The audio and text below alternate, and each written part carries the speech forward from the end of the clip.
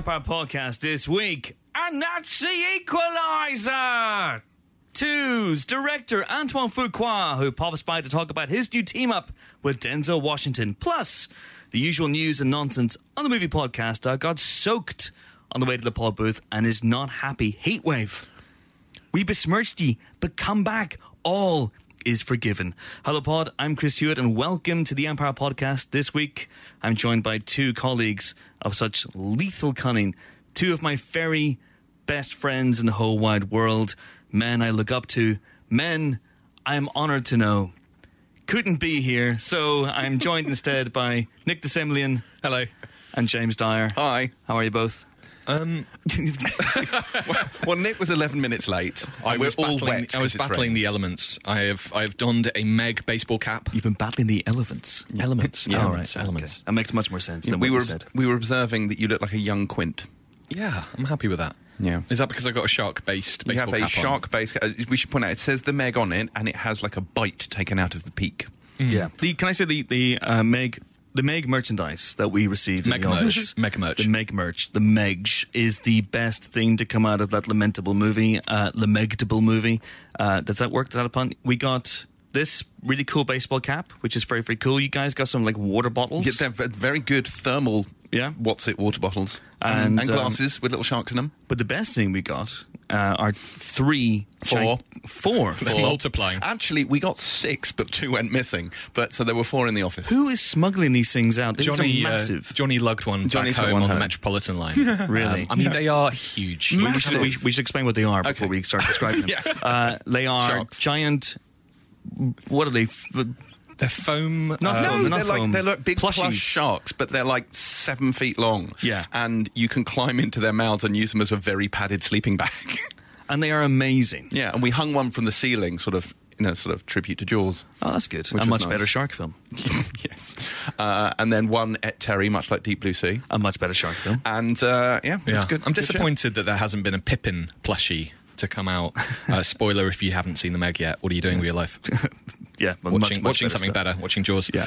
There is a very cute tiny dog in it called Pippin, and I Yes. think they need to release some Pippin merch ASAP. They really, really do. They needed to get on top of that right away. But these things are cool. We still have a couple of them in the office, and I'll be honest, of an afternoon, whenever, well, on the rare occasions I'm actually in the office, and if I'm tired, I just kind of flump down on one of them and just amazing. lie there for a couple of minutes and just get my equilibrium back. I think we've discovered they're comfort sharks. Like, we're going to keep at least one, I think. So, like yesterday, when you have a really bad day, you can just keel over and fall onto it and just lie there. Oh, it's amazing. Yeah. You probably fell in exactly the same spot I fell. So There was a Chris-shaped indentation. yeah, my drool is probably now mixed with your drool, and people can clone us. As long as it was drool. Indeed. But can I just say that we do receive film merchandise from time to time, but it has absolutely no impact whatsoever on our integrity. The Meg is a 4-star film. I have upgraded it to 5 stars. It is now playing in cinemas near you, and we will come around and do a commentary. It is jawsome. Wow. Nick and I are actually having lunch with the Meg today, so that's quite exciting. We're having lunch with somebody called Meg, Yeah. and we were just lamenting that we It's weren't not having lunch actually with the Meg. The Meg, yeah. Just a Meg, not the Meg. It's going to be magnificent. Oh, there we go. Can I just say that I'm disappointed that neither of you are Chris McQuarrie, and Aren't we all? I am expecting at some point, because I'm just so used now to interviewing Chris McQuarrie, it just seems to be my natural state. Yeah. And I'm expecting him to come through that door any second now. So Should we Macquarie bust this? Should we aim for 7 hours for this particular pod? that would make this the last Empire podcast, I'm pretty sure. Or the best Empire Well, podcast. I would say the best, but most people will say the last, as they switch off in droves and then burn their iPhones and then put the remains in concrete and then drop them down to the bottom of the sea. We should do what Jake Kasdan did on the commentary to the Zero Effect. So he had a thing that no one listens to director's commentaries. So he dropped in words every sort of like now and then that made up a sentence. And he said if anyone can come up to him on the street and say that sentence, he will give them $10. Because he didn't believe anyone did it, so we could do that. Wow. But It was something like my magnificent timpani. It was a very weird sentence. But this I is listened to it. pre-internet, right? It was pre-internet, yes. So is that still standing?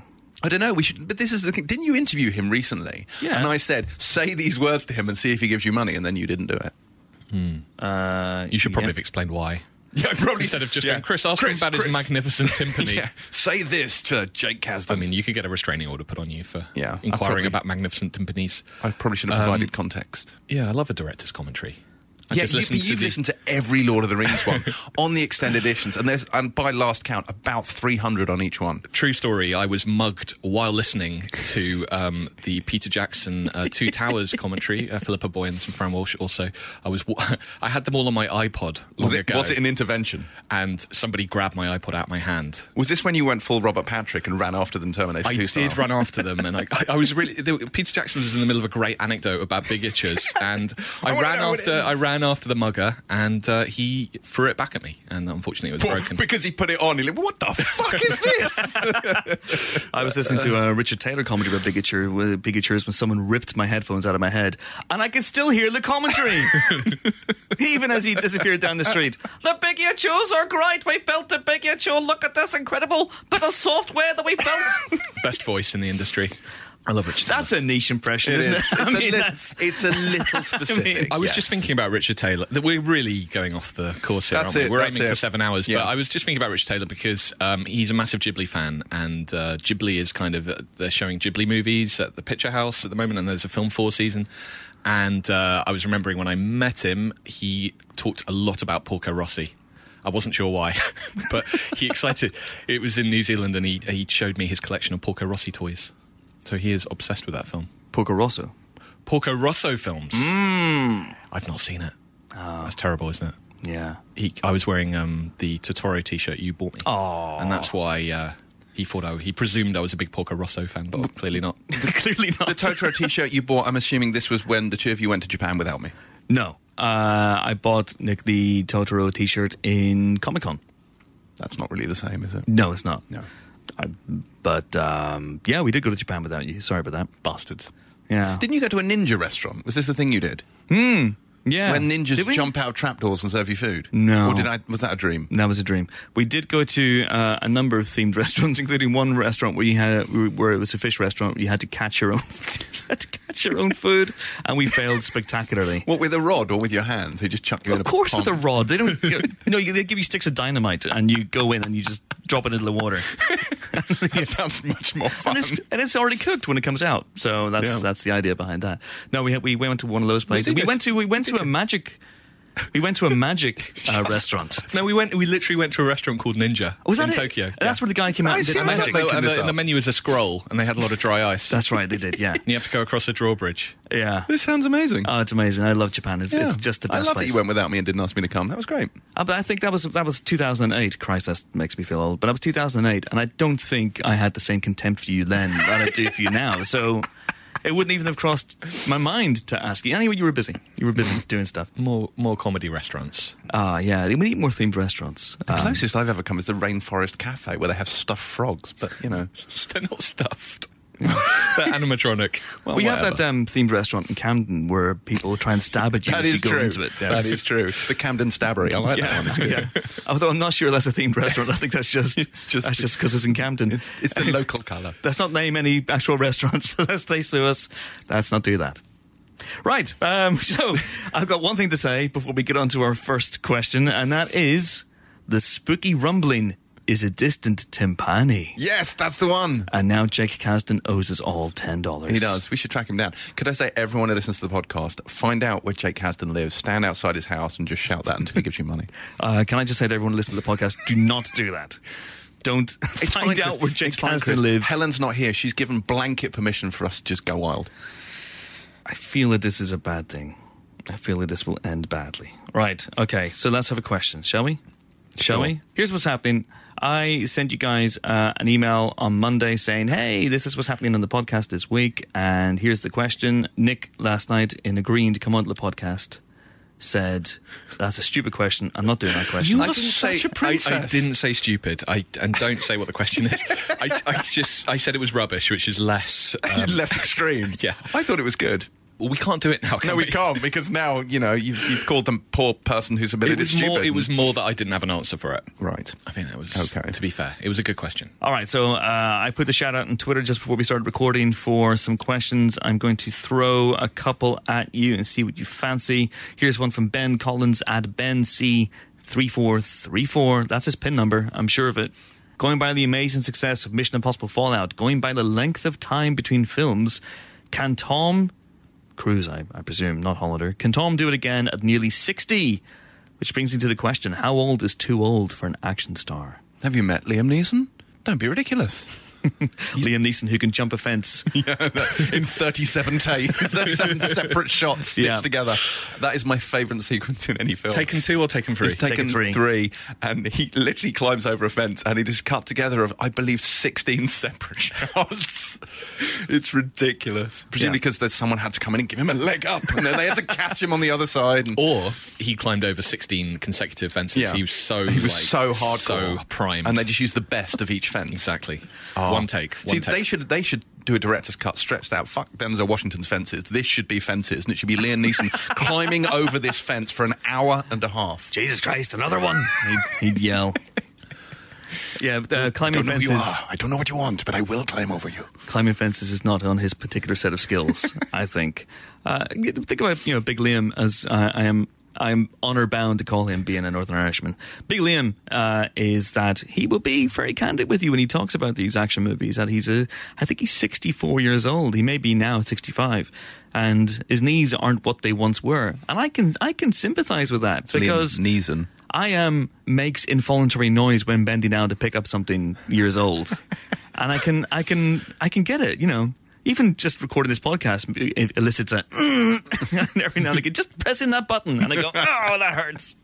So I can get it, but he can still handle himself. But I think from the waist up, this is not to disparage Big Liam in other areas. Now, if you know the Hollywood stories, the Hollywood lore about Big Liam, I'm Nick's sure making desperate. I'm sure, stop talking about this. Gestures. Sure he is still more than capable from the waist down. Should we not be talking about the 4 poles of Hollywood? No. Okay. I mean, when these 4 guys are in the lift, there is no room for anyone else. Should we name them? I'm calling Helen. No, we shouldn't. Helen wouldn't like us naming them. If you carry on down this road. So Harrison Ford. I'm not saying that he's. Wow, that is a total change of subject. Wow. Because Liam Neeson, bless him, he's not big with the running, is he? He's more of a stand still, occasionally walk a bit and shoot people. That's because he has to worry about the tripod. It's. I mean, he's in a film called Run All Night. His balance is off. Yeah. He doesn't do the Tom Cruise thing, which is to run faster than I have ever run. Like in Mission Impossible Fallout, that running scene is astonishing. I've never run that fast. Especially when you're told that most of his running, I think 90% of his running in Fallout is after he broke his ankle. I can't get my head around that. Did you ask Christopher McQuarrie how many takes he had to do with the running shot? And if not, can you go back and do another podcast? Which running shot? The one that... The Fallout. That was his 4th take. 4th take. Yeah. Okay, good knowledge. I mean, Harrison Ford is 76. They are shooting Indiana Jones 4. They've only done 3 so far. They're doing Indiana Jones 4 next year. So he's going to be 77. So when the film comes out, he'll be 78. I'm on a roll here. Wait a second. That's the real test, isn't it? When the Blu-ray comes out, he's going to be 79. When it comes out on Netflix. So... That's a real test, isn't it? Because Indiana Jones has to do some proper punchy, runny, whippy, like proper action scenes. He can't just walk around slowly. He is Mr. Whippy. Indeed. So, I don't know. As a huge Indiana Jones fan, I am excited and terrified about that film. I'm not jonesing for Indiana, I'll be honest. Like, I feel a bit like... I think it peaked with The Last Crusade, and I don't need anything more there. I'm done. He did some pretty cool stuff in the last one, like some decent fights. Mm-hmm.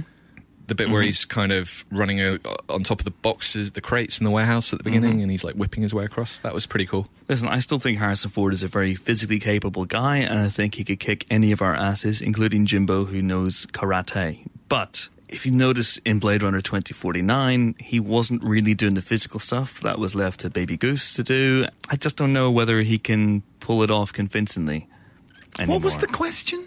How old is too old? Ah, yes, right. How old is too old? Like, I think the correct answer to this is Roger Moore in A View to a Kill is too old. And we did a quiz on the website a while back about stunt doubles and went from freeze-framed shots where you can see it's the stunt double, and it's astonishing. Like almost everything Roger Moore does, his stunt double comes, and his stunt double looks exactly like Bernard Manning. But there's scenes where he's driving the car and it's his stunt double. It's like, surely he can drive couldn't the be car. bothered. He's like, no. But look, like Lord of the Rings, like Christopher Lee gets into a big old star fight with Gandalf, and the man was 173 years old. Yes, because that was Christopher Lee. It was. I'm not Richard Tyler wielding a massive biggie at you. I've got a Palantir. I've built a working Palantir. Peter, it's shown what happens if you make the lovely bones, and I would recommend strongly you do not. Who is this impression for? That is not what a lost seeing stone is used for. Oh my God! What is it, Palantir then? Palantir splaining. You really are. A Palantir is used to communicate across Middle Earth. Yeah, it's like a Middle Earthian phone. Because Aragorn texts Sauron at the end of the extended cut using the Palantir. It was just like, meet me at the back gate, lol, lol, lol, lol, lol, XX, hug, hug emoji. I mean, I think with stuntmen and with CG and whatnot, you can get past it, right? We know that Harrison Ford isn't going to be doing most of his stunts in Indiana Jones 4, so that's going to be fine, isn't it? Yeah, I don't know. But the thing about part of the magic of Raiders is that it's that Vic Armstrong. No. But that shot of Indiana Jones running away from the boulder was Harrison Ford. Like, he really did that, and he stumbled a bit, and it's that watching that shot, you feel like he's in real danger. And he actually got the shits, and so hence shot the Arab swordsman. That was him getting the shits. It wasn't Vic Armstrong getting the shits. No, it wasn't. I feel he might have done that's as well. irrelevant, but okay. How's it irrelevant? I don't know. You can still tell when the actor is doing it. He did his own shits. 9 times out of 10, it's a stunt double doing this shit. It's only Christopher McQuarrie who's basically got a secret plan to murder Tom Cruise. What are we going to do? We're going to throw him out of a plane. We're going to stick him on a plane. We're going to crush him under this and hurl him off that. And, it's incredible. But not everyone does that. Yeah. For, insurance reasons. And I think that's bringing it back to the original question here, which is the idea of, if there is a Mission 7, then I'm almost certain there will be. And Cruise does insist. He'll be almost 60 by that point, and he'll probably insist once again on doing all his own stunts. Yeah. And I've asked McQuarrie this, because about the ankle break. I asked him, is this Tom Cruise's body and age finally catching up with him and going, you know what, maybe you shouldn't be doing this stuff? And McQuarrie says no, that it was just an accident. It was something that went wrong. They did 3 takes perfectly well. The 4th take, he wanted to do it again, and it didn't go. It was just one of those things. It could happen to anybody. But he's going to be 60, and I'm a big football fan, and footballers, they're talked about as over the hill and past the minute they hit 30. The minute they hit 30, they're like, well, your body's breaking down. I'm afraid you're ready for the knacker's yard, really. And here's Cruise, twice that, and you have to wonder at some point, when will his body say no? Look, we're all too old for this shit. I mean, I'm the James's stunt double here. James has been in the office for the last half an hour. I'm too old for the fucking podcast. Because it's so strenuous, isn't it? It is. Pressing that button, really, really tough. You're standing up as well. I do stand up for the podcast. Yeah, this it gives you a standing energy. It really does, doesn't it? Big pod energy. Yeah. Big Liam energy. Yeah. No one has big Liam energy. No, apart from, anyway. Here he goes. There he goes. Nick again. Nick's like, that's the no. 2 cans of Coke, like, end to end. What? Hang on. Did you go and get to censor us and then compare his knob to 2 cans Who of said Coke? I was just asking for some Coke? Yeah.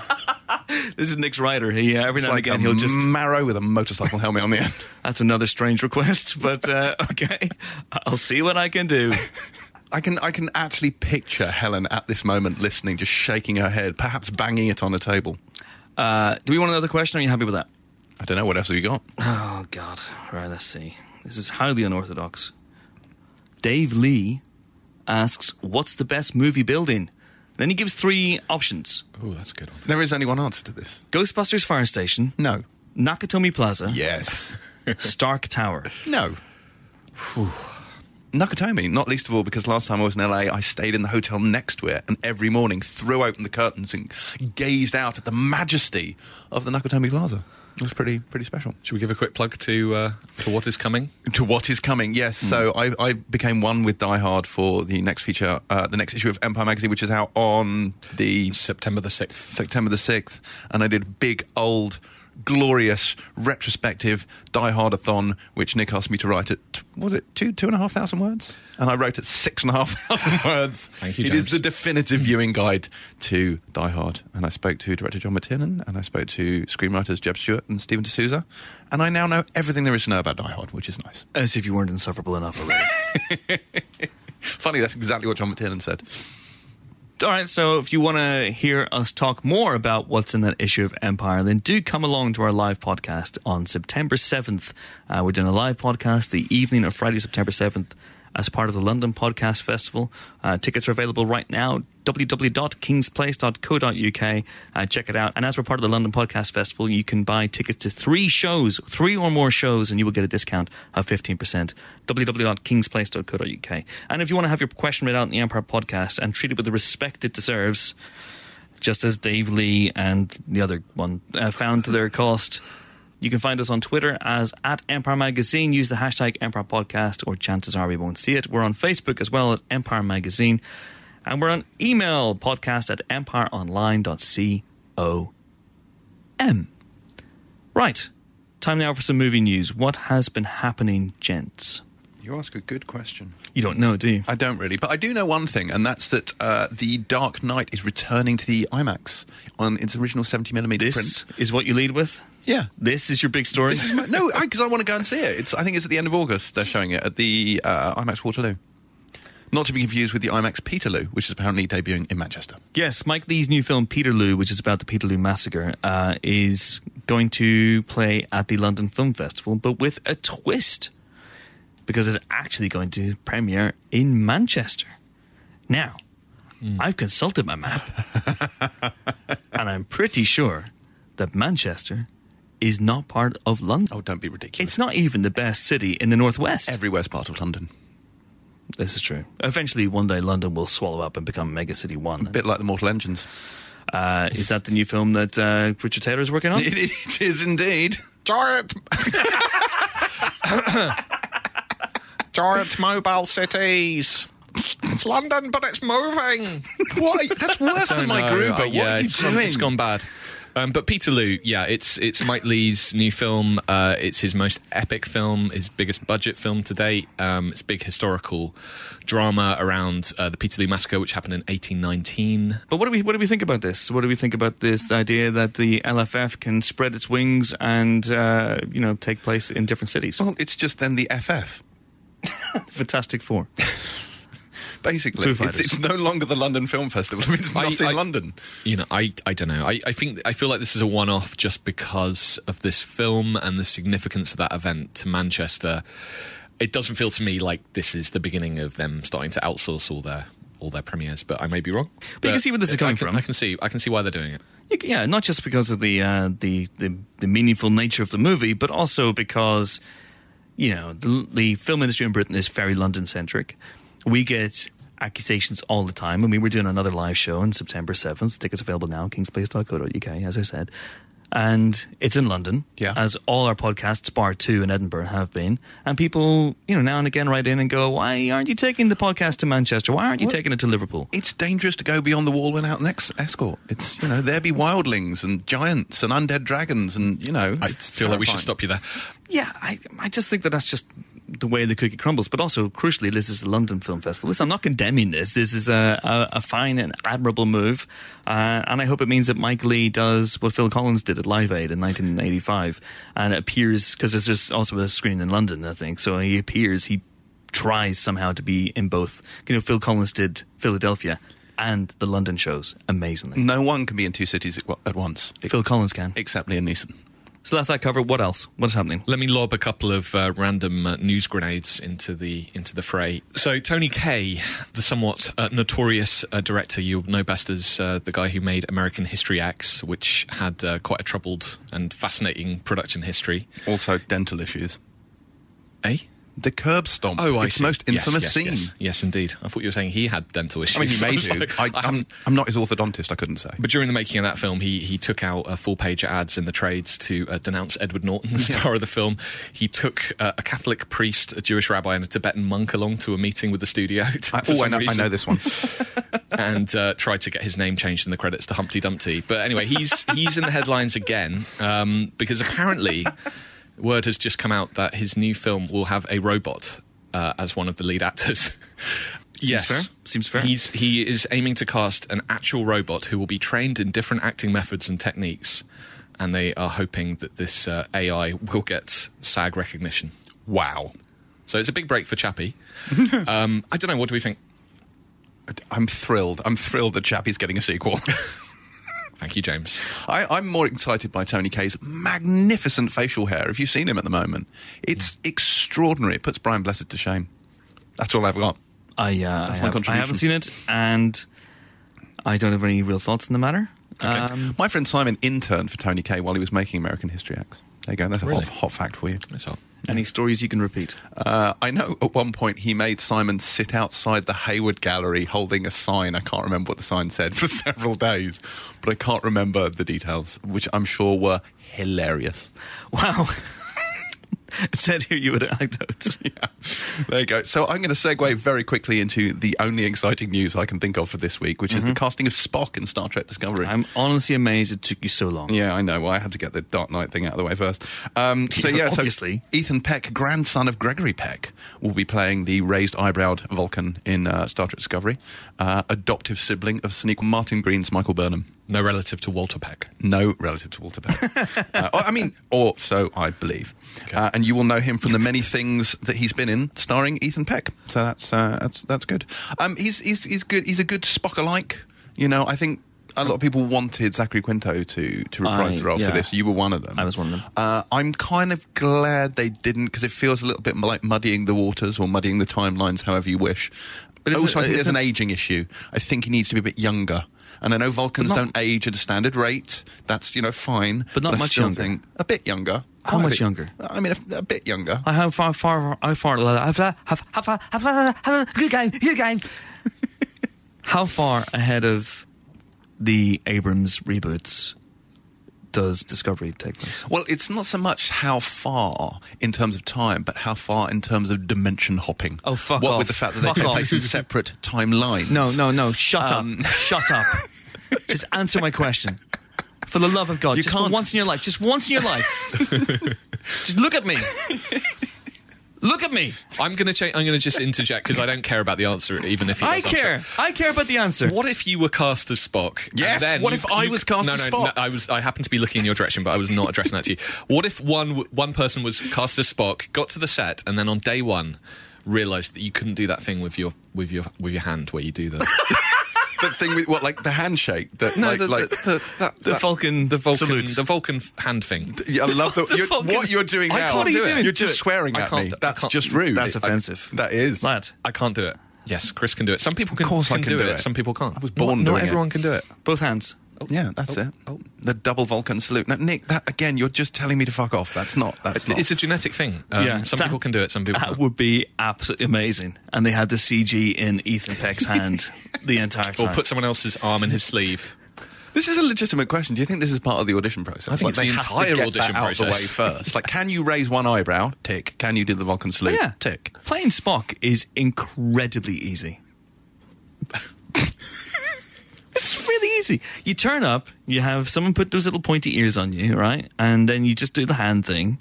Occasionally you touch someone's neck and they make them unconscious. You be logical, and you repeat your lines in a sort of deadpan monotone. I mean, that's all you have to do. It's so easy. I think you're belittling the craft of a Spock. I think you find occasionally you are seized by the pon farr and have to start gyrating against the navigation officer. That's the thing that happens. I find your conclusion illogical. See? Yeah. I could do it. You could. Best of luck to Ethan Peck. Yeah. Predator dogs. No. How far ahead of the Abrams reboot does Discovery take place? The thing you have to understand, Chris, is time has no meaning in dimensional physics. How far? I'm going to go full Paxman on you, okay? How far Ahead of the Abrams reboot, does Discovery take place? Ahead of the Abrams, how far does it take back? Do you know what? I would have to consult the databanks. I don't know off the top of my head. You've gone full junior Tory minister here. Are you consulting data? I would have to consult Mr. Data. Computer. I'm afraid I don't have that information. All right. No, we're going to do this. Let's let James do that while we talk about the next story. We're going to do this. All right. Siri, how far in advance of J.J. Abrams' Star Trek does Star Trek Discovery take place? Star Trek. I'm sorry, I don't have that information. I'm sorry, I don't care. She's having none of it. No. None. I'm sorry, Chris. I've broken my phone. I don't understand what you're saying. You see what's happened? We've posed like a trans-dimensional conundrum to Siri. And look, it's broken. It's literally broken. I think you may have asked the dullest question in the galaxy, and Siri has got bored and gone away. Siri could play Spock. Okay. I find your question illogical. It's come up on the screen. Resistance is futile. You will be assimilated. Trouble with the connection. Oh, okay. The Wi-Fi's down. Yeah. Siri versus Bauer Media's Wi-Fi connection, and there's only one winner in that case. Anyway, Nick, you were saying predator dogs, or dare I say, predadogs. I mean, no, you don't dare say that because that makes no sense. So this news comes via some small plastic toys. The Funko The Predator range for Shane Black's upcoming sequel, prequel, whatever the heck it is, has been released. Predquel. And as well as the obvious Predators and Jacob Tremblay wearing a big Predator helmet, which is going to happen in the film. It's exciting. There are 3 Predator dogs of different colours, which I'm quite excited about. Yes, I know lots about Predator James, dogs. tell us what you're allowed to tell us. I don't think I'm allowed to tell you anything. Well, you can tell us they're in the film. They are in the film, and there was talk that maybe they were no longer in the film, but they are still in the film, and I know this because I asked Shane Black and he told me. And there is at least one big set piece that involves these dogs, and I have stood on the set where that happens, and I shook the hand of the man who stood in for the Predator dogs in his little mocap suit. And yeah, there's some funny stuff. Like, there's genuinely some really funny stuff involving the Predator dogs, and they look about 98% less shit than the ones in Predators. I don't remember the ones in Predators. No, I don't either, and I was on set. You were on set of that? I don't remember. And you don't remember your my Predator worst dogs? ever feature. Yes, we discussed this. One of my worst ever features. Remind me, Nick, what sound does a Predator make? Apparently it goes "Kara." I open my piece with that word. I'm not sure why. And Empire is staring in the face of a predator. Luckily, it's not real. You're an extraordinary talent. It's a classic fake out. It's a classic feature introduction. Empire is heading for certain death. No, it's not. We're on a movie set. Extraordinary. Hackery is rife. Yeah. But I don't remember them in that film, but I am still excited to see them in this. I don't know. As well you should be. I'm very excited to see this film. I think the excitement for a Predator sequel is limited. I think the excitement for any Shane Black movie should be off the chain. And I think the two together is a really interesting idea. And from what I've seen of the film, it looks loads of fun. And we talked about this before. I don't think that Fox have necessarily done it any favours with the marketing campaign. But to be fair to them, it's very hard to market a Shane Black film. And a Shane Black Predator sequel is, again, quite a tricky thing to, encapsulate in 2.5 minutes. So I've seen some stuff. I'm impressed with this stuff. Mm-hmm. I am very excited to see the film. You're going to see it first, though, aren't you? Because you're going to be at Toronto, and isn't that where it will debut? Indeed. Fingers crossed. You shall have to text us and let us know how the Predator dogs I will let you know via emojis. I announced, I think a tad prematurely, on the Mission Impossible Fallout spoiler special, the second/third part of which the second 3-hour chat with Chris McQuarrie is up now. And at the end of that, if anyone has made it to the end of that, I say that the next spoiler special is likely to be The Predator with Shane Black, and I was premature. I can't believe we were talking about Star Trek, and we didn't mention the fact that Star Trek 4 has run into some difficult waters. And this is the Star Trek, everyone calls it Star Trek 4, which offends me. Yeah, because it's that's the voyage home. Yeah, it's Star Trek 14. Trek 14 has run into some difficult waters, and those difficult waters are it's lost its 2 stars. Now that's a bit of a problem. Has it, or are they just kind of in discussion still? Well, according to last week's Scuttlebutt, Chris Pine for It Is He, who plays Captain Kirk, and Chris Hemsworth, who is going to be appearing in this movie as the dad of Captain Kirk, George Kirk. We saw him, of course, in that wonderful opening to Abrams' 2009 film. they were going to be in this movie. It was going to be a big time travel shenanigans thing, and now apparently they're walking, or they're making noises that they're about to walk. It is no longer a pine-scented Star Trek movie. It doesn't seem to be. So this was because their salaries are now significantly higher, and Star Trek, which I believe lost money on the last film? That's what they're saying, but accountants will tell you that about every film, I think. Doesn't want to pay their relative DC/Marvel salaries and wants them to take a pay cut, and they are unwilling. Yeah, Pine and Hemsworth are taking a leaf out of Ray Liotta's book from Goodfellas and going, fuck you, pay me. That is a shame. That is a shame. I was very excited to see old George and James Kirk reunited, but I think, let them go. Bring in Bob Odenkirk and just go off on a tangent. Just take a slightly different tack. I'm bring in Bob Odenkirk and then bring in Anthony Hopkins, so you have Odin and Odenkirk. Oh no. Odin as Kirk and then Odin. Anyway, it'd be amazing. You're not the captain. You're not captain. You're a vain, greedy, and cruel starship captain. We're going to kill the Klingons. What one man can do, another can do. What one falcon can do, another can do. What one falcon can do, another can do. Yeah.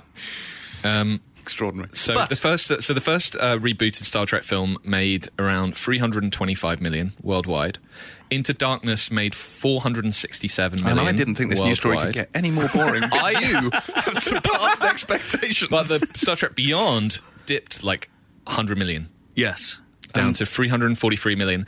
This is fascinating stuff. If you could break this down into international domestic box office, that would be fantastic. This is interesting because this is why there may not be a Star Trek 14, because there seems to be a ceiling for this franchise, despite the fact that it's a beloved franchise. But I would be genuinely, as the Office Trekker, the most upset about this. But none of this matters because Patrick Stewart is coming back to become Jean-Luc Picard again, and really the world can just burn apart from that. You guys covered that in the podcast, didn't you? I'm almost certain. I ran around screaming, running around the building for at least a day, so we must have recorded part of that. But yeah, that's, that to me, everything else Trek has kind of faded into the background. And now the building is on fire. Oh, that's a test. I'm sad about this. I like the idea of a kind of time travel-y adventure with those guys and seeing Hemsworth and Pine, two of the Chris's together. Bring in Evans, why not? I like Hot Tub Time Machine. When are they going to have all 4 Chris's in a film? That's what the world needs. I don't want to break this to you. There are more than 4 Chris's. There's one here. He's a shit one, but we do have our own. The 4 big Chris's. The 4 big Chris's. Hey! No, fair enough.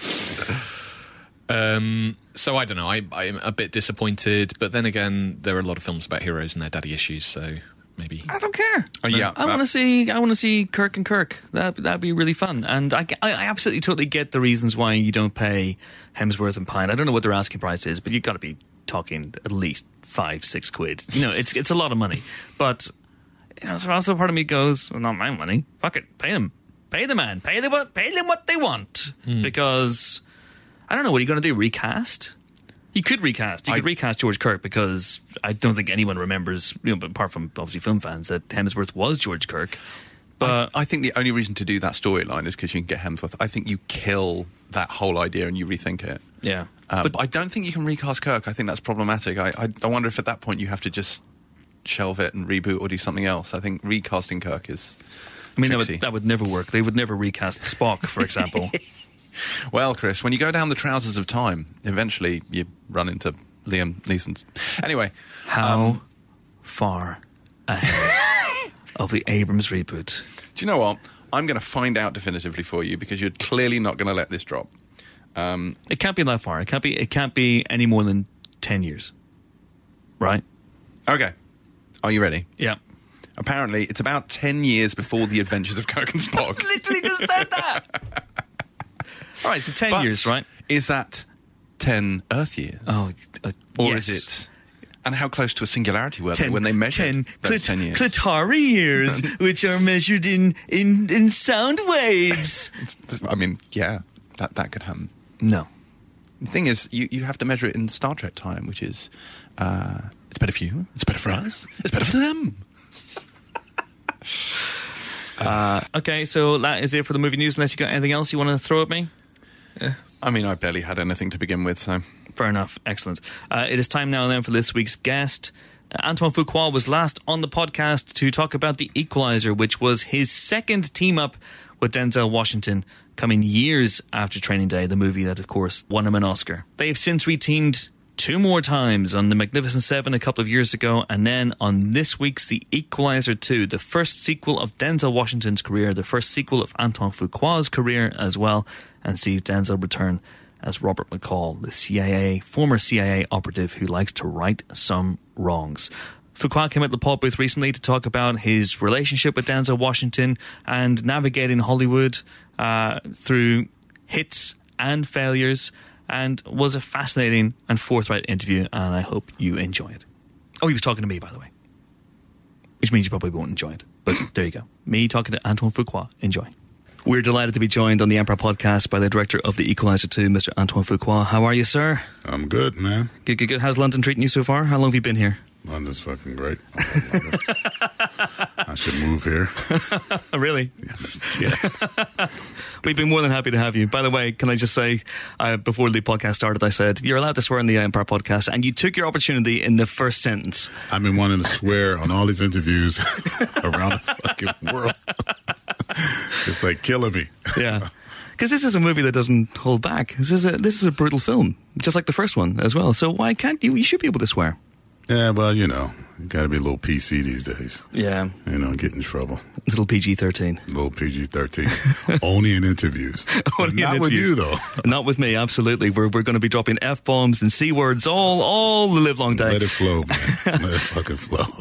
Because this movie is so unapologetically R-rated, over here, I think it's a 15. I think it's a 15. Yeah, I'm sure it is. Is that a struggle in the current Hollywood system to get a movie like this made, and to make it with that sort of, you don't pull any punches in this film? Robert McCall's a brutal guy, and it's the same in the first movie. So is that a struggle? Yeah, it is. Especially a rated R movie released in the summer. Yeah, and it has brutality and all that. It's tough because everybody wants the PG-13 because in some people's minds it translates to money, right? Yeah, more people in the theaters, but that's not always true. Yeah, we discovered that on the first one. People have a tolerance for something if it's justice. If justice is the reason for the violence, if it's justified, then people are pretty cool with it. But I think regulations is bullshit. People decide what they want to see. You know what I mean? They either like it or they don't. There's a strange thing in America as well. Over here we had a pretty censorious governing body, the BBFC. They still can be from time to time, but they would cut things. Basically, violence was a big thing for them. Sure. In the States, as far as I can tell, it's language and sex. That's the red flags for the MPAA. We're completely backwards. Yeah. And we got more mass shootings than everybody else in the world. Go figure. Yeah. It's kind of crazy. Kind of bizarre. And they're worried about movies. Come on, man. Don't worry about guns, but movies is the enemy. Don't kill anybody in the movie. They've been fucking shooting people since the Great Train Robbery. And the first movie you made, The Replacement Killers, you started off as you meant to go on. Yeah, a lot of bullets flying. I'm going to tell a love story one of these days. It's going to be fucking great. No, you're not. You're probably right. You told the love story, first 25 minutes of Southpaw. And then what happened? A bullet flew. There you go. And there it was. Spoiler alert, by the way, in case people haven't seen that film. That's a really good point you just made. Oh, God. I tried. Yeah. Did I get the love story out of your system? Yeah, I'm done with it now. I'm done with it. What was I thinking? Back to Denzel. Denzel, that's right. The Denzel Washington, Antoine Fuqua films, they're a bit like buses, in that you wait ages for one and then 3 come along in very quick succession. And there was this long gap between The Equalizer and Training Day. Mm-hmm. Did you guys try and work together in that period, or did you not want to try that in case people were thinking, don't ruin the magic of Training Day, don't go near, you can't recreate the chemistry? No, American Gangster was my movie. Yeah, and I was on that with Denzel, and then me and Universal had disagreements, and it didn't work out. How long in the process were you on that I was going to shoot in 2 weeks. I think it may have been a week or two. Shit. Yeah, man. I knew you were on it, but I didn't know you were on it. Yeah, I prepped it. I was ready to shoot it. I had hired Benicio del Toro.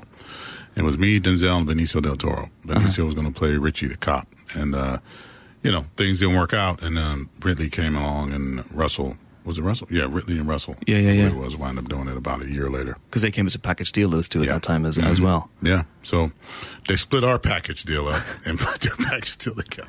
I mean, that was a good one for me and Denzel to do. I think that's when it got away, you know? Oh, man. I don't want to dredge over old, painful memories, but when you leave a project with 2 weeks to go, that must be... It's painful. Yeah. It's a painful memory. Yeah. Yeah. Thanks for bringing it up. No, well, technically, I can play you back the tape. Technically you brought it up. Yeah. Ah, shit. It's like a love story. All right, so you and Denzel were obviously then trying to make something together for a long, long time. Yeah, exactly. And then and after that, we just kind of he was busy and I was busy. But, you know, we're friends, so we talked about different things. Mm-hmm. And he actually called me on Equalizer. Uh-huh. He's the one that called me on the first one to see if I would do it. And what did he say? How did he get you on board? He just called me, said, you know about the Equalizer script. And I had heard about it. I said, yeah, I heard about it. You know, I said, I didn't know if it was real or not because my agent kept calling me saying, give Denzel a call about this Equalizer script. I said, Denzel will call me. You know, he's a friend. I'm not going to chase Denzel about that. That's silly. And he kept bugging me, man, for weeks about it. And I was in Italy. And then Denzel called me, as I said he would. Yeah. And he just said, hey, take a read of it and give me a call. Let me know if you like it. Mm. And I read it and I said, yeah, if you're doing it, then let's go. And to go back to that kind of opening question, Richard Wank's script, did that specify the level of violence in that script? Or was that something that you and Denzel said, okay, we got a chance here to do something that sets it apart from this kind of milquetoast action thrillers that Hollywood's pumping out right now? Because I think a lot of people take away from the Equalizer. You know, I love that film, and the final shootout, the final sequence in the warehouse. In the warehouse, I mean, Home Depot, whatever. Yeah, I mean that's I think what a lot of people take away from it. It sets it apart from the PG-13 movies. Yeah. Well, Richard, Richard's. I really like Richard as a writer. He didn't write the details of the violence. You know, sometimes he just writes, and he takes them all out in a certain amount of time, that sort of thing. Yeah. No, a lot of the violence and the specifics of the violence came through me and Denzel, like the corkscrew and all that stuff that came through just conversations I had with some of the guys or special forces guys I know and SEALs and all that. Okay. Of like, there's no rules in fighting. Right? If it's a fight, everything is a weapon. Yeah. Right? Including corkscrews or, drill bits, which I used in the first one. Yeah. Whatever. There's no rules. So I took that concept and just went with it and started to design the room and just thought what would be in these rooms, and whatever's in that room is what we used. Oh, really? Yeah. So I started to design the violence around that. Yeah. Okay, interesting. And so we're in a room now. Yeah. I think your coffee's arriving. Yeah. Well, I would kill you with my coffee. I could throw that in your face. I would burn. Well, that would be scalding. Yeah, that would be scalding, and then I would hit you with this. Because you ruined my love story idea already. We've got 2 monitors here. You could smash me around the head with those. Listen, hey. Tell you what you couldn't do. You could choke someone with this. Yeah, you could. It's pretty bad, man. You can't stab someone with a microphone now. Man. Yeah, no, there's lots of... And we're surrounded by glass as well, Antoine. So there you go. Yes, it's ugly. So basically, I better be on my best behavior for the next 10, 15 minutes. Yeah, otherwise... man, you never know, man, what might happen in this room. I'm looking around now. Got my brain going. It's early, too. Hopefully the coffee will placate you. They'll calm you down a bit. Calm the beast. There we go. Oh, man, brother. So, in between Equalizer and Equalizer 2, you have the Magnificent Seven as well. And I love director-star combinations, Ford and Wayne and Russell and Carpenter and Sam Raimi and Bruce Campbell. There's something about... Yeah, Martin Scorsese, De Niro. Or Scorsese, DiCaprio as well. Yeah, DiCaprio now, yeah. There's something about, I think, when a director really finds his muse. Mm-hmm. And clearly you knew that you had found that back on Training Day. Mm-hmm. From the first scene, which was in the diner.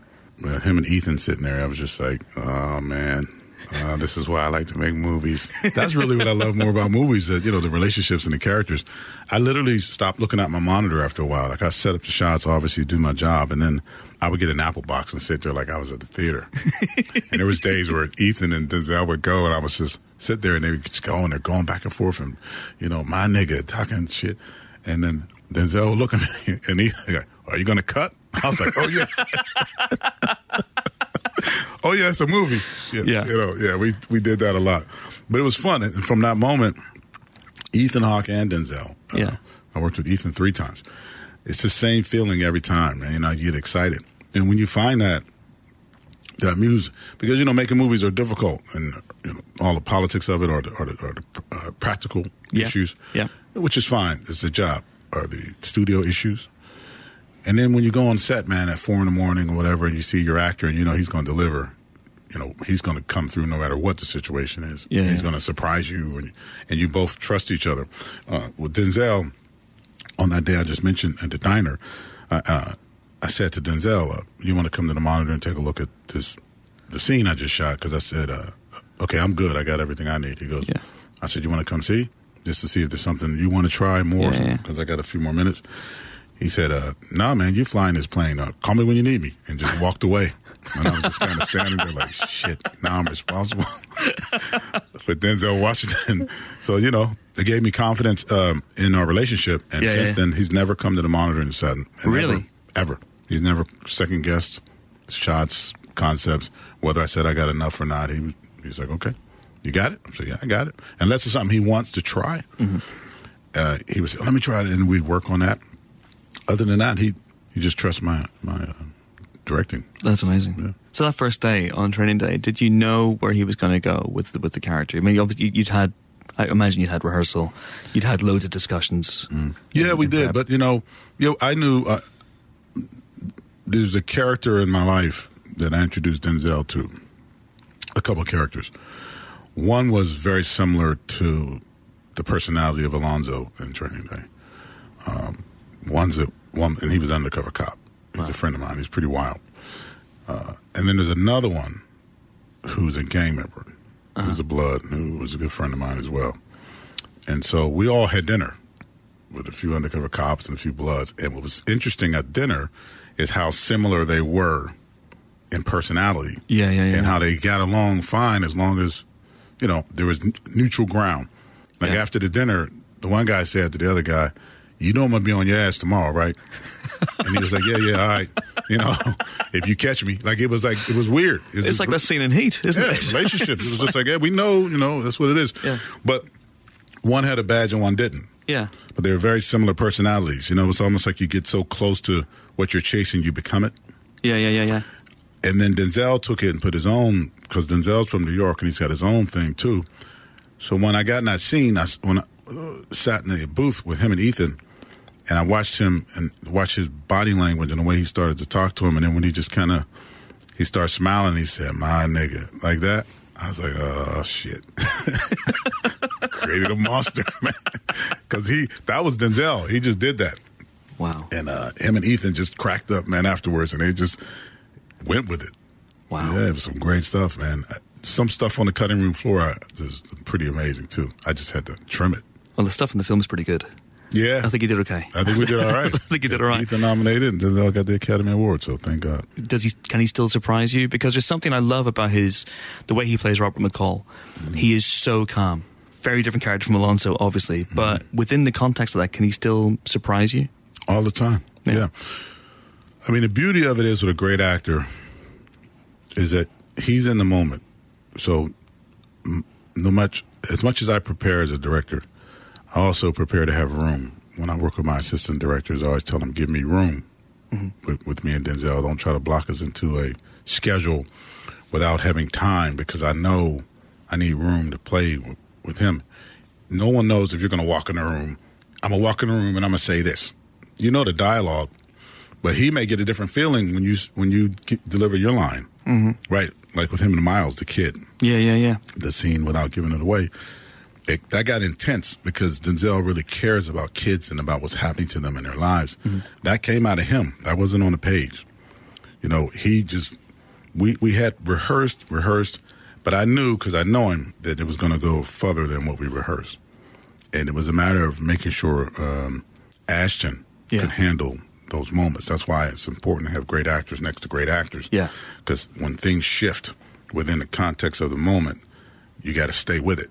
Yeah, of course. And that becomes the true moment to see if you really have what it takes to spar with somebody like Denzel, because he's in the moment and everything he's doing is about the moment. and he's going to make you look stronger if you could stay in the game. So when I was casting for Ashton, I needed to make sure I had a young actor that wouldn't panic and lose his way, right? And that's a hard thing to do. So hats off to Ashton.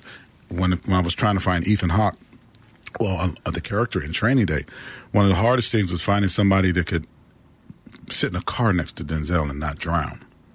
Yeah. And also be a great actor on his own, that it would support Denzel's performance and his performance. And Ethan was that guy. I don't think the Academy Award would have happened without Ethan. Yeah, and absolutely. Ethan got nominated himself. People forget. So finding the balance is like a team, right? You're only as great as your partner and your team, you know. And those sort of moments with Denzel surprise me all the time. This is your first sequel, and going into it, you know what people liked about the first movie, and there's obviously that trap that sequels can fall into, where you just give them the same thing again. Yeah, the trap is to do the same thing again. Yeah. It starts with Richard Wenk went off and wrote a script that was different from the first script. So if you didn't see the first Equalizer and you saw only this one, it kind of stands on its own as a film, right? Without the information. And that's part of the key to a sequence to me is, first of all, when you make your first film, your first movie of a sequence, a sequel rather, look at it as just a movie. Try to make that movie the best movie you can make, and that's it. Don't think of it as there won't be another one. Like, you can't think, I'm going to make this one, I'm going to hold back. I'm not going to give everything I got because it might not, because I got to save it for the second one. And that's like the mistake. You just got to go for it as if that's it. Not only that, you got to make a movie as if you're never going to get to make another movie again because you're only as good as your last one, right? Yeah, yeah. So you got to go in thinking this is the fight. This is it. If I lose, I lose. So you can't be thinking about, well, on Equalizer 2 and 3, I'm not going to use this lens because this is a really cool lens, and I don't want to do this. Denzel, don't give me your best performance because, we want to save it for the second one. Like, give me your second best. Yeah, that's not going to work, So you just do the best movie, and then it becomes a money thing, a studio thing. Of course, yeah. If they want to spend money on the second one or third one or whatever, that's the deal. And incredibly as well, this is Denzel's first sequel too. Yeah. I mean, there's no Taking a Pelham 124. There's no. For some reason, there hasn't been a Training Day 2, and I don't really understand why. I mean, he's obviously still alive at the end of that film. Of course he is. No spoilers. He's back in Vegas. Oh, man. So it's taken him a long time to make a sequel, and I imagine when he did so, he came with wanting to avoid pitfalls and I mean, it's all in the script for Denzel as well. I don't think he consciously just didn't want to do a sequel. Nothing made sense to do a sequel with, really. Same with me. For me, I just moved to the next project. Once I'm done with the project, you just move on, right? Because as a actor, any artist, you want to go do something different anyway. Yeah, of course. I don't know how people go back to back with the exact same thing. Like, it's just, I mean, that's hats off to them when they can do it. But man, unless they're just paying you a lot of money, I guess. If you're doing a big Marvel movie and you're making, a shitload of cash, I guess you find a way to be creative back to back, like that. But that's hard, man, because you're like in the same world for 4 years, 3 years. It takes, a year and a half to make a movie. Oh, yeah. So that means you're almost 4 years doing the exact same thing every day. Well, It drives me fucking crazy. I couldn't do it. Well, this leads to the whole thing. This is a big movie. That one's for them. Yeah. And in between, you do a small movie. That one's for me. You got to do something for yourself. I would think. I do anyway. I don't know what other people do, but for me, I need some time. So Southpaw, maybe for example, was one for you. Yeah, Southpaw was that was more personal. Yeah, for me. And then I'll find something now that I really want to do. Hopefully. Do you have anything lined up, or is there? I mean, there's things I'm developing and looking at, so we'll see. We'll see, You're still attached to Scarface? Is that still just developing it. Okay. Yeah, we'll see. I want Denzel to be Scarface, though. And how's Denzel feel about that? He's Denzel. He just goes, show me a script. Like, that's the end of the conversation. Like, I got no more, I'm like here's my pitch. I want you to be Scarface, Denzel. I want you to be Dominican. Yeah, show me a script. So you know what I mean? Like, it shuts me down. I got nowhere else to go. I'm like, well, it's going to be great. It's like, yeah, okay, well, Send me a script. Okay, I'll take your word for it. Yeah, sure. I'll see you in October 1st. Great. So how close are you to showing Denzel the script? Oh man, I don't know. I got to see when I get back home next week what the next draft looks like. Okay, so right now it's written for a guy that comes out of Sinaloa. He's Mexican. Okay, it's a whole different deal, which is cool. Which is very cool. But what actor is going to do that? Yeah, that everybody wants to see have that sort of performance, that sort of power. Yeah, it's hard, you know. Yeah, and if he's Mexican, Benicio's already done Sicario. Yeah, so it's not going to be Benicio. I'm pretty sure. Yeah. So who's out there? It could be somebody new, but it's a Universal Studio movie. It's kind of hard to get them to... So chances are you'll need a name. You need somebody. Yeah. Well, you need somebody with a name and also with the power to pull that off. Yeah. And it's going to be completely different than Al Pacino. Completely different. And Denzel is obviously completely different. And also for me, you know, man, I want to go back into that darkness with him, man. I want to do that. I just... You know what I mean? Like, I get excited about it. I'm like a kid when I think about him doing that. Because I just know, talking about surprising you and being powerful and different and have something to say, that's the way to go. Yeah. With him, man. And it'd be awesome. Is there anything we can do to ease that? Is there like a petition we can set up? Yeah, man, start it, man. Have Kickstarter. People go crazy online. You know, I told Universal, they know. I mean, I'm very vocal about it with everybody. At first, I don't want to put that out there, you know.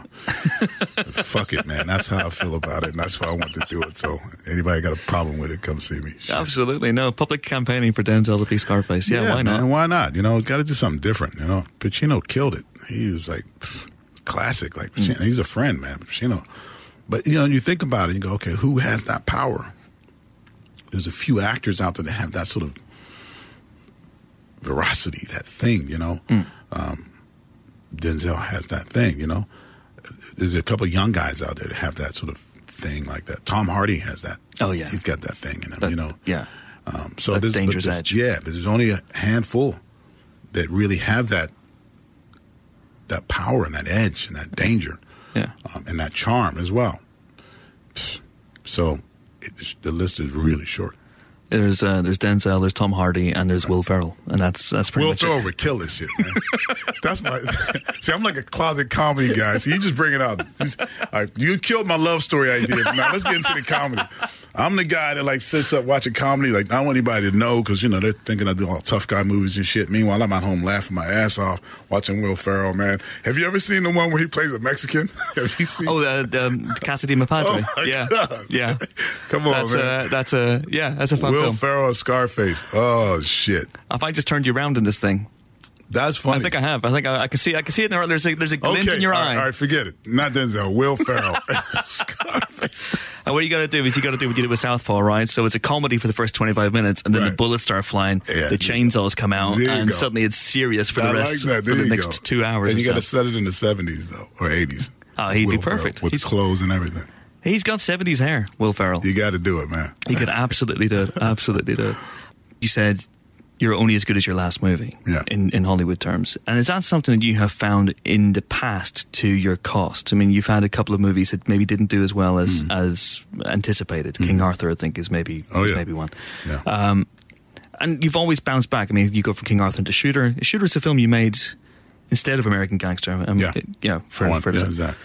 Is that... When did you first find out that adage was true, and how did you get past it? Because you've always worked consistently. You've always done. You've always been prolific. It's tough. I just keep pushing. You know, like I'm from the fucking streets, man. I'm from Pittsburgh, Pennsylvania. I grew up in the projects in the Hill. I mean, it's all a dream anyway. You know what I mean? Like Hollywood. The fuck they're gonna do? I'm gonna move back to the streets. Like I've already got out of the streets. Honestly, if I'm being honest, the worst that can happen is they don't want to hire me. I mean, I've been fired. You know, American Gangster. I was essentially fired. That's what it was. The phone call was, "This is not working out. Can we just find something else to do together?" You're fired type of comment. Yeah. But at the end of the day, you know, I've been through worse, and it's like anything in life. It's like playing ball. I played ball all my life. I boxed. You're going to win some, you're going to lose some. If you're going to, you know, it's if you get up. You got to get up and keep going. And you learn from your losses. You learn from your mistakes, and you just keep going. If they're not going to hire you in Hollywood, cinemas around the world, right? This guy's making movies with their credit cards. You find a way. My feeling is I'll find a way to make my films and do what I got to do, right, to keep going and be better next time and try not to step into the same, booby traps, pitfalls. And you can't be a suicide bomber by screwing yourself up, right? And a lot of people are suicide bombers. So they take it badly, or they don't work well within the system, or... Yeah. And then you just give up and you quit and fuck Hollywood and all that. That's ridiculous. It's like you're not going to win at everything. You try to make the best movie you can. And then you realize, when I did King Arthur, it was interesting because I was still fairly new in the business, learning my way. And that was supposed to be a rated R movie, and there was a whole bunch of other shit that was going on with Disney. And at that time, Pirates came out and became a big hit, and all of a sudden they wanted to make King Arthur like a joyride or something. Yeah. And it wasn't written that way. And then, it became something that wasn't meant to be, so to speak, right? It became a movie that I lost my passion for it somewhere along the way because it was just like, all of a sudden it was, you can't do this, you can't do that, you got to change that. And I was like, that wasn't the script. And then, you find yourself making a movie because I'm not a quitter, so I wouldn't just quit and walk away. Yeah, of course. In retrospect, I think maybe I should have just walked away. Okay, so, really? Maybe I shouldn't have done it. Yeah. But then, what does that say to young people coming up behind me, especially African Americans? Yeah. You do a movie like King Arthur, what it says is, okay, you can go and try and make movies about other cultures and other things. And you may not succeed, and you may succeed, but you got to try, right? The lesson with a lot of this is, as a filmmaker, listen, Scorsese's had failures, Oliver Stone's had failures, great directors have had failures. You learn from those failures. Hopefully you get another shot at something epic in that world if you really have a passion for it. Or you realize that that's just not your thing, right? And don't ever do that again. Just stick to what you really love and what you know. That's a choice you make. For me in King Arthur, it was one of those things where I grew up watching King Arthur. As a kid, I mean, obviously as a kid, I watched those movies, Merlin and King Arthur and stuff, fascinated with all that stuff. In my mind, it was something different. What I wanted to do was something different. Ultimately, I'm not in control of those type of movies. When you're doing a movie that size with a studio like Disney, with my sensibility, it's not a good combination because I'm a little darker. Yeah. What I like is a little edgier. And I'm making a movie for Disney. Yeah. Yeah. I should have known going in that was going to work out. You know what I'm saying? But it's like you learn that. And so now when people send me things that they, that they think I might be right for whatever reason, the decisions I make, my no's are just as important as my yes. When you say no, it's just as important as what you say yes to. And that's the lesson, right? Know your lane, know what you're passionate about, know what your sensibilities are, and be able to see, listen, as much as I appreciate being called to do a movie like that, if you're not really going all in the way I want to go all in, I just have to say no. Don't worry, guys. I won't do another King Arthur. Jesus. Come to the UK, man. I wasn't even sure I was going to get allowed back in the UK after that. I was like, fuck, I like London. They're going to kick me out of this fucking place. And what brings you to London? I'm the guy who directed King Arthur. Right, just step this way, please. Come into this small room over here. We've got to search you, sir, in case you have a script for King Arthur 2 on your person. Yeah, we just want to just let you know we're going to waterboard you. Let you know. It's just a mild waterboarding. Yeah. Just a mild one. Yeah, you're not going down that lane again, pal. Fair enough. There's one last thing I wanted to talk to you about, and we mentioned him already. Miles, Ashton Sanders' character in this film is a really interesting character for me because Robert McCall takes an interest in this young African-American guy who is really talented, really gifted, but has a potential to fall into this life of crime. And I just wonder if that's something that's becoming more important for you to tell stories like this. There's elements of exploring racial strife in Magnificent Seven as well. Is that something as you get older as a filmmaker that you want to explore a little bit more? Yeah, absolutely. I mean, it seems like we're seeing more division in the world. It seems like a lot of young people are lost and confused about where they stand in the world, especially African Americans. There's a tendency to feel like you don't belong. And I see a lot of young people making bad decisions, going down the wrong path, getting involved with gangs, things like that. And that's only going to end badly. You know, it's not going to, you're going to get buried alive or buried in prison for the rest of your life. And I'm trying to find a way to speak to them through movies or whenever I meet them, give them some insight, some direction.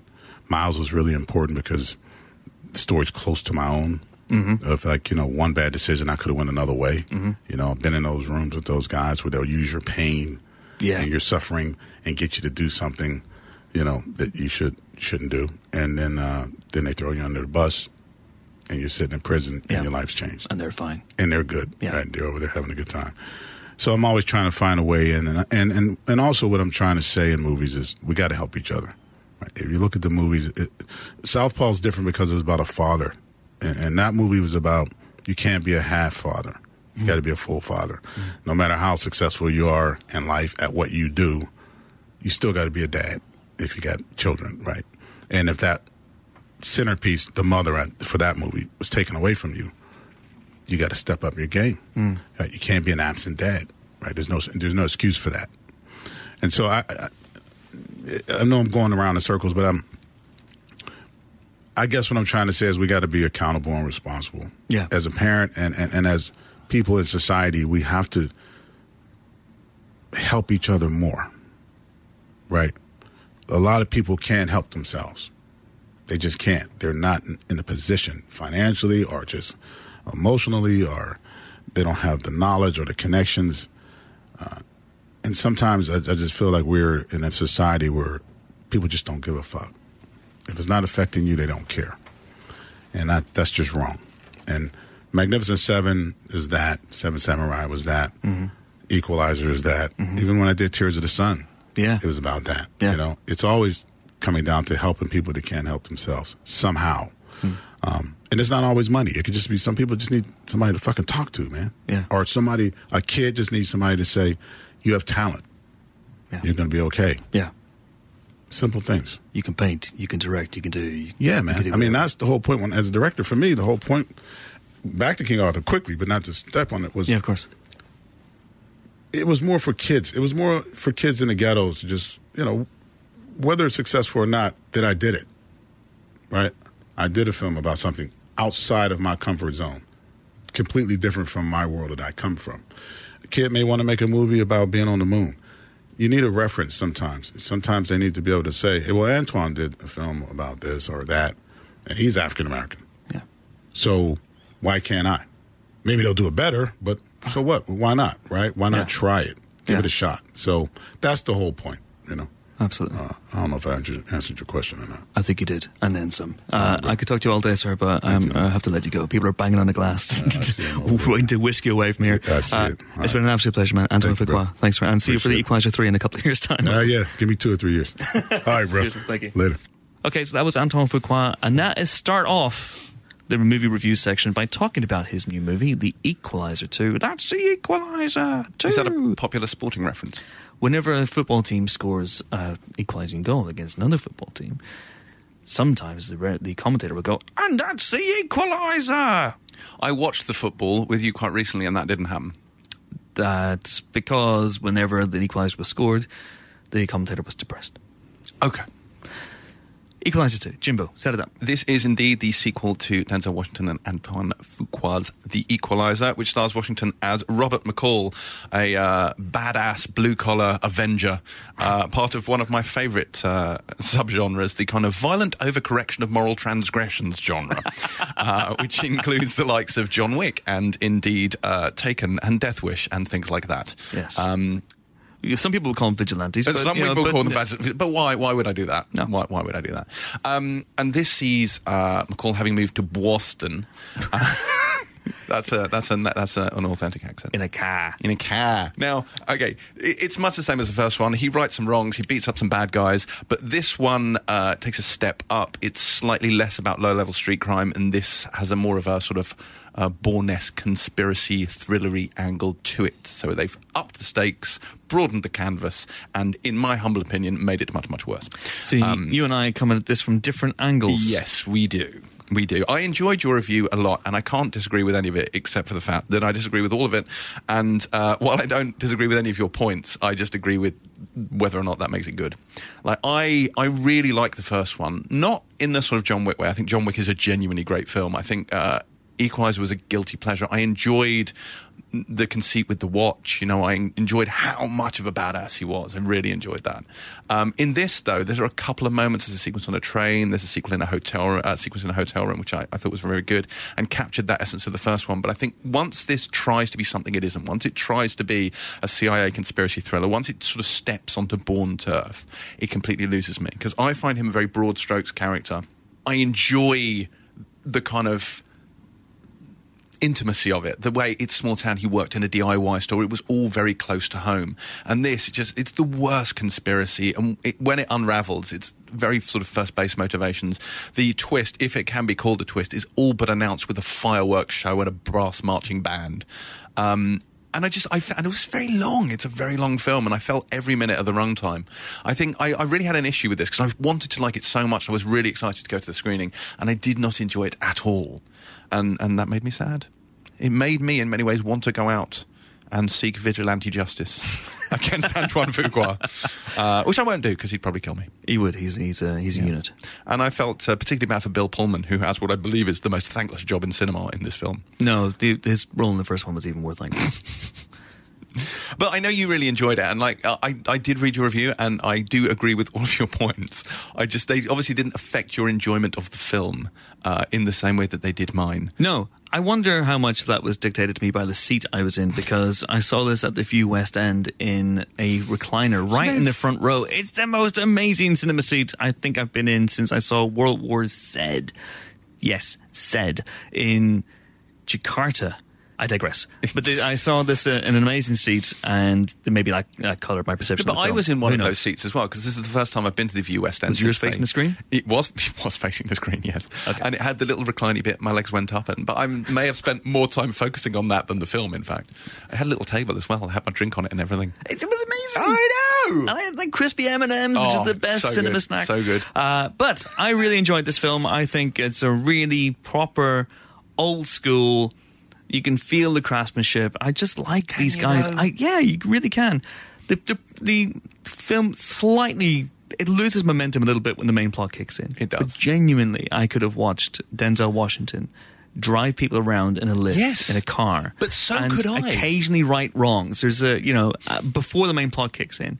And the plot is completely and utterly transparent, and you can see who the bad guy is a mile away, and you can see the twist a mile away, and you can see all the revelations a mile away, but I didn't care because I was having such fun, such enjoyment watching Denzel Washington, who at this stage of his career, we're talking about how old is too old to be an action hero, and Denzel is pushing 60, if he isn't already 60, and he still...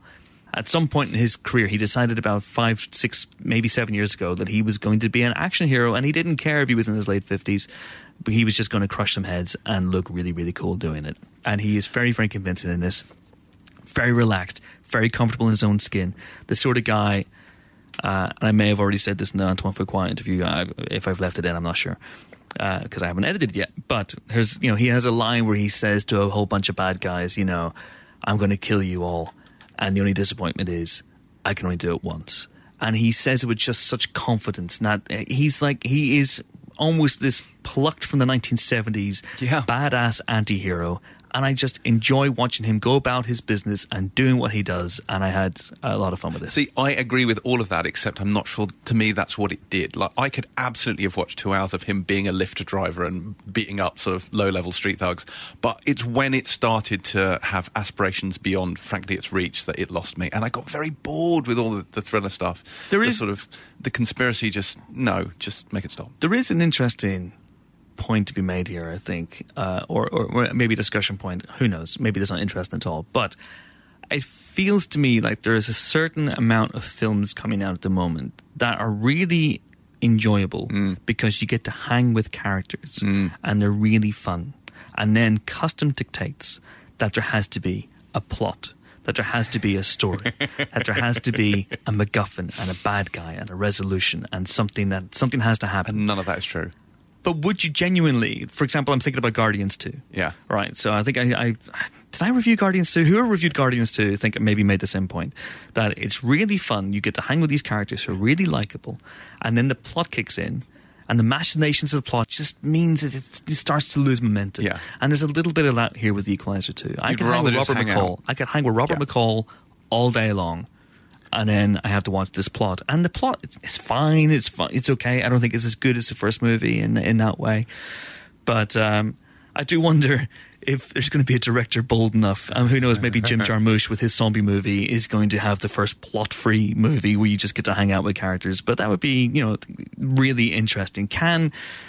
Is there a filmmaker out there bold enough to just go, you know what, guys, screw it. We're not going to have a bad guy twirling his moustache. We're just going to hang out with this character for 90 minutes.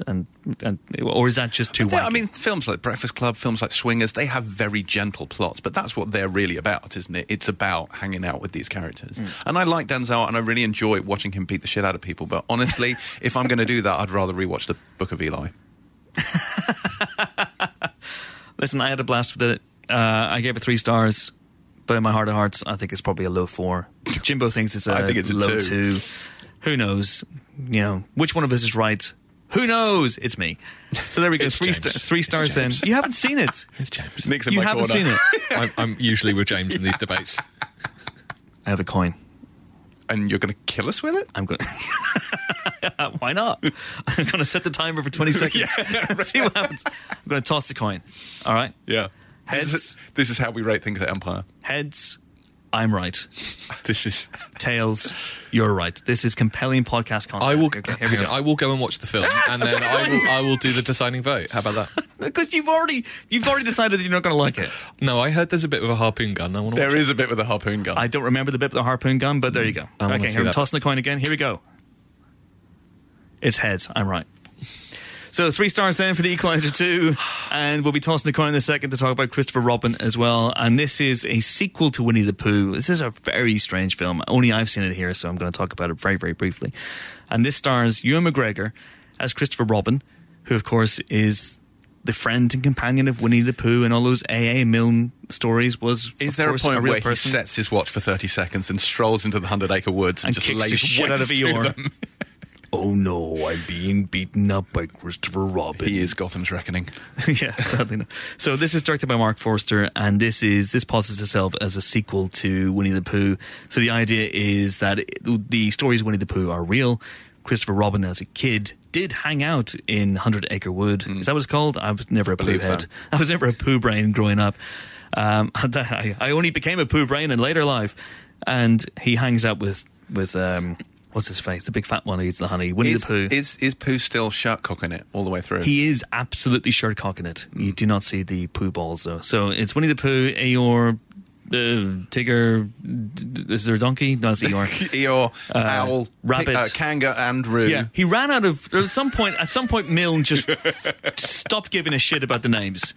Here's a bear who likes honey. What am I going to call him? I'm going to call Winnie the Pooh. This is a donkey. He's quite lachrymose. He's quite lugubrious. What am I going to call him? Eeyore. That's a good name. Here's a rabbit. Fuck it, rabbit. There's an owl. Yeah, owl. That'll do. Piglet. Yeah. Oh, here's a thing that bounces on string. Yeah, Tigger. That'll do. Because it's like a tiger. And that's lunch in the Milne household. Anyway, so the idea is that these are real. And also, there's no way that wood's 100 acres. Just no fucking way. So Christopher Robin grows up and becomes Ewan McGregor. He has a higher ground, and he fights in World War I want to say. One of the world wars. And then he becomes an adult, and he begins to put away childish things. And he falls in love with Hayley Atwell, and he has a daughter, and he forgets about Winnie the Pooh. But Winnie the Pooh still exists back in the 100-acre wood, and then there's a plot contrivance that gets Winnie the Pooh back into the life of Christopher Robin just at the point when he needs him most. Just when they thought he was out. Pooh sucks him back in. It happens. So, yeah. Happens to the best of us. This is, I guess, like Peter Rabbit, one of the wave of movies to come along in the wake of Paddington and its success. And what this movie does, which is interesting, is that it doesn't try to ape Paddington. It is not a feel-good, brightly coloured, lots of primary colours, warm-hearted movie about this bear from the point of view of the bear. It's from the point of view, for example, imagine if they made Paddington from the point of view of Mr. Brown, who is a down on his Mr. Brown's luck. Boys. Yeah, Mr. Brown's Boys. He's down on his movie. I want to watch Paddington from the point of view of Mr. Gruber. Oh, hello! It's a little bear. He might Bears say. and piglets, bears and piglets. Not Hans Gruber. And father of 5. Ladies and bears, ladies and bears. I read about it. Nice shirt, John Phillips. I read in London. about it in a melon. So it's a bit, it's a bit hook, isn't it? It's a bit hooky. A bit hook, yeah. But with fewer insufferable roller skating teenagers.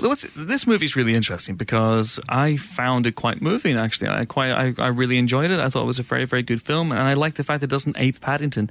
It does have a sequence.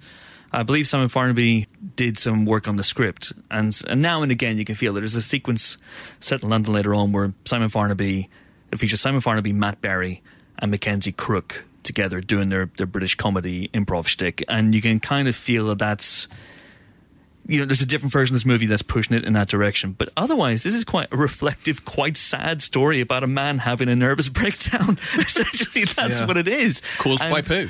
But this is an interesting film. It is shot like an independent film. It feels a bit like David Lowery's Pete's Dragon, actually, to me. And that it feels, it's got lots of Instagram filters going on, lots of slightly close-ups of leaves. And it's like a Terrence Malickian movie in a weird way. And it's anchored by, you forget how good Ewan McGregor is sometimes. And he's a very likeable, very warm presence, even at points when Christopher Robin is meant to be a bit of a git. Not intentionally, but life has compressed him into this and pushed him into this position where he's not as warm and is not as loving with his wife and his daughter as he would like to be. And he was supposed to be the chosen one. He was supposed to bring balance to the force. Yeah, he has the lower ground in this, but he's very, very likeable. And by the way, I rewatched this week Down with Love, Peyton Reed's Down with Love, and my God, that's a good film. Have you ever seen that film? I have never watched it. It is absolutely one of the all-time great monologues. It's very good. And it's so good. And I kind of feel it wasn't given its dues at the time. It's 15 years old this year. We should do a reunion. Let's get them back together. Renée Zellweger and Ewan McGregor. We've only got like 3 months left of the year, so let's do it. Let's get on it. Up with that idea. Anyway. As a Tigger fan, a Tiggerholic, yes. If you were a former Tiggerholic, how is Tigger in this film? He's good. He's good. He doesn't get a lot to do, but he's voiced by Jim Cummings, who has voiced him and Winnie the Pooh for years. And that's the other weird thing about it, because it very much positions itself as an official Winnie the Pooh movie. You hear the Winnie the Pooh song, it is played, Tigger gets his song, The Wonderful Thing About Tigger, that one. And, it's kind of weird given the tone of this movie. It doesn't really fit at times, but I admired its strangeness. I really like this film. It turns out that the Empire Podcast's Helen O'Hara did not like this film, and she gave it 2 stars. She's the worst. Just the absolute worst. She's not here this week, obviously, in case you're wondering why Helen hasn't been speaking. Where's Helen? What's she doing? So we'll have it out with her next week about why she didn't like Christopher Robin. You know what? If you don't like Equalizer 2, take the extra star from that and bang it on to Christopher Robin, and all is right with the world. And speaking of 3 stars, we haven't seen this film yet. It only screened for critics on Monday night, and we couldn't make it. It is out now. It is Ian Morris, the co-creator of The Inbetweeners, the co-director of The Inbetweeners 2, which I think is a very, very funny film. And this is The Festival, which sees Joe Thomas from The Inbetweeners go to a music festival and horrible shit happens to him. And 3 stars our reviewer gave this. And he says it starts very interestingly, quite dark, not that funny in the first hour, but it builds and builds and builds, and it's a very, very funny second half of the film. So 3 stars then for The Festival. And a documentary to point you towards is The Eyes of Orson Welles, which is the latest film from Mark Cousins, who is, of course, the person who took over from Alex Cox on Moviedrome. He likes dark films, very smart man, very likes his films. And he's made a movie about Orson Welles, which is in cinemas now. Lovely. You should see it. 4 stars we have given that. We have given that, which is a very Northern Irish thing to say. We have given that 4 stars, so check it out. There we go. And that is it for this week's Empire Podcast. Join us next week for more film-related fun. We'll be joined by... I can't remember. But it's someone good. Someone. Yeah. Great. I'd written it down, but I can't remember who the heck it is. It's not Liam Neeson, is it? It's not Liam Neeson. No, especially not after this, I don't think. Liam is ever going to be on the podcast again. I think he'd be thrilled. Yeah, it's Richard Taylor. Who knows? Well, we'll find out. I've got it written down somewhere. But, giving it a big sell here, aren't I? Anyway, until that auspicious occasion, it is goodbye from James Dyer. Bye. It is goodbye from Nick the Semlyen. Goodbye. And it's goodbye from me. I am off to find out how far before J.J. Abrams' Star Trek reboot Star Trek Discovery is set. And I'm going to get an answer. Well, see, Chris, when you approach warp 10, time starts to fold, and it gets very...